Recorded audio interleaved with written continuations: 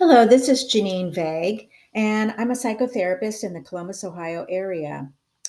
In the art section of my website, discerninggal.com, I decided to write an article about Jim Morrison, and I entitled it A Shaman Who Was Never Meant to Be. The difference between a madman and a shaman is that a shaman comes back. They gain something and use the tools they have learnt to heal others through their own survival guide.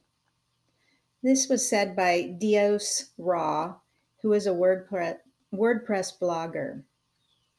When I read the book, when I read the book, I should say, Shamans of the World by Bradford P. Keeney and Nancy Connor, I learned that shamans often have a life or death type of situation that they have to overcome before they achieve the enlightenment worthy of such a high person.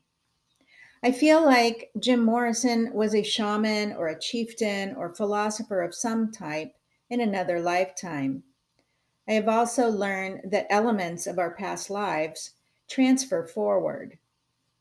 Jim Morrison may have been a genius, but he was not strong enough emotionally to beat addictions. His words have great meaning for him, and they can teach us something about his life. However, it was all too much for him to handle. I believe, as a psychotherapist, he was a highly sensitive person, an HSP, and possibly an empath. The former is seen through his inability to let go of images of natives in a car accident when he was a toddler. HSPs cannot handle disturbing images. His bio on Wikipedia states that he would elaborate on the story according to siblings and his father. When I read his take on this through poetry and songs, I see that he is describing what the image felt like to him. As an HSP myself, after the image sits with us and we are trying to explain it to others, we are focused more on how it pains us inside, and thus the image becomes larger than life because a person could not really have a sense of this unless we came from our heart. Sometimes knowing too much intellectually, academically, spiritually, this can create a crisis. If only he had had a guide, the shaman might have emerged. Jim suffered from a crisis in his mind. His words seemed destined for a prophet, but instead he succumbed to drinks and drugs. I assumed that he had been exposed to some form of family trauma. I read in his bio that his parents were against corporal punishment, favoring emotional abuse or battering instead. His father would eventually become an admiral in the Navy, and so the term dressing down is a military form of discipline, and that is what his father was familiar with. When a child is berated and humiliated in front of others, it takes a toll on them spiritually, physically, and mentally. Jim is also the eldest child, or was, I should say. Generally speaking, the older sibling, or the first, suffers inexperienced parents trying to get it right. A father, a man in the military, would want his children to be an example of them. Now, I have not yet heard stories of how women handle their children who are in the service. I've just only heard a lot of stories about men. And then the racing thoughts can be seen in some of Jim's work. It's interesting that his father thought he was a lousy writer, from what I read in his bio. A band member described Jim Morrison as a Dr. Jekyll and Mr. Hyde type of person. One when he was drunk, and the other when sober.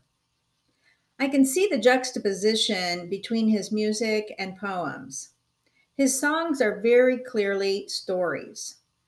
In American Prayer, he states, music inflames temperament.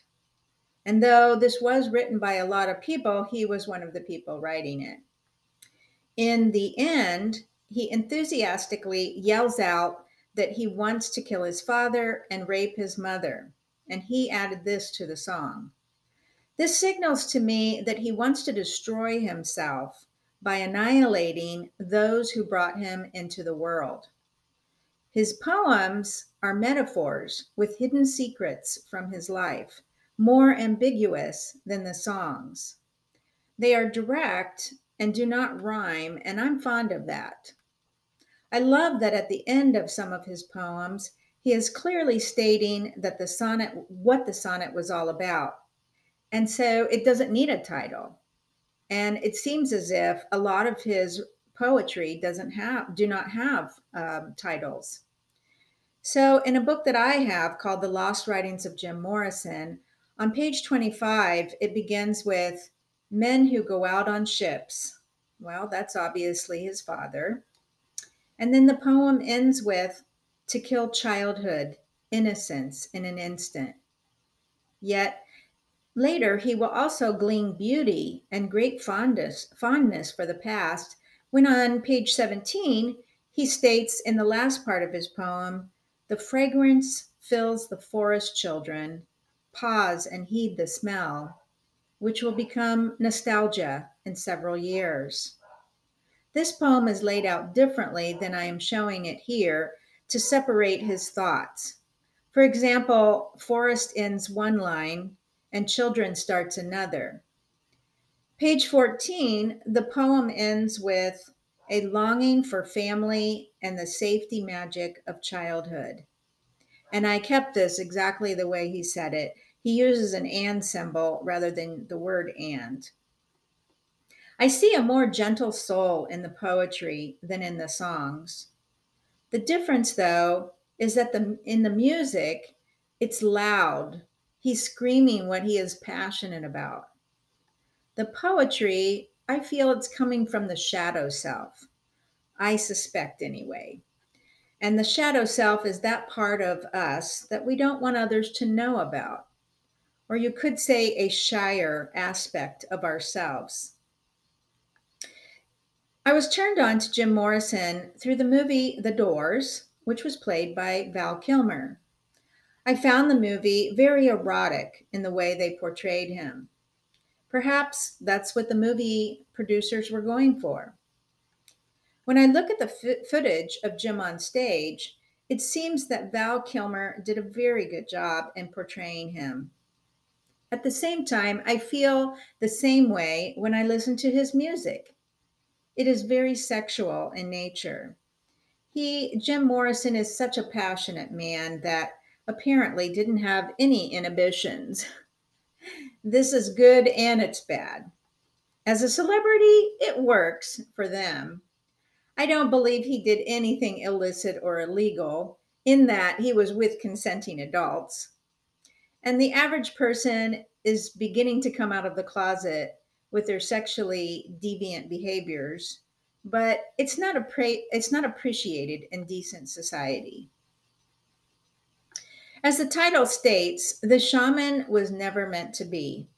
He could have been one had he emerged from the darkness of his mind and allowed himself to be the beauty of who he was within. Thank you for listening. I hope you've enjoyed this.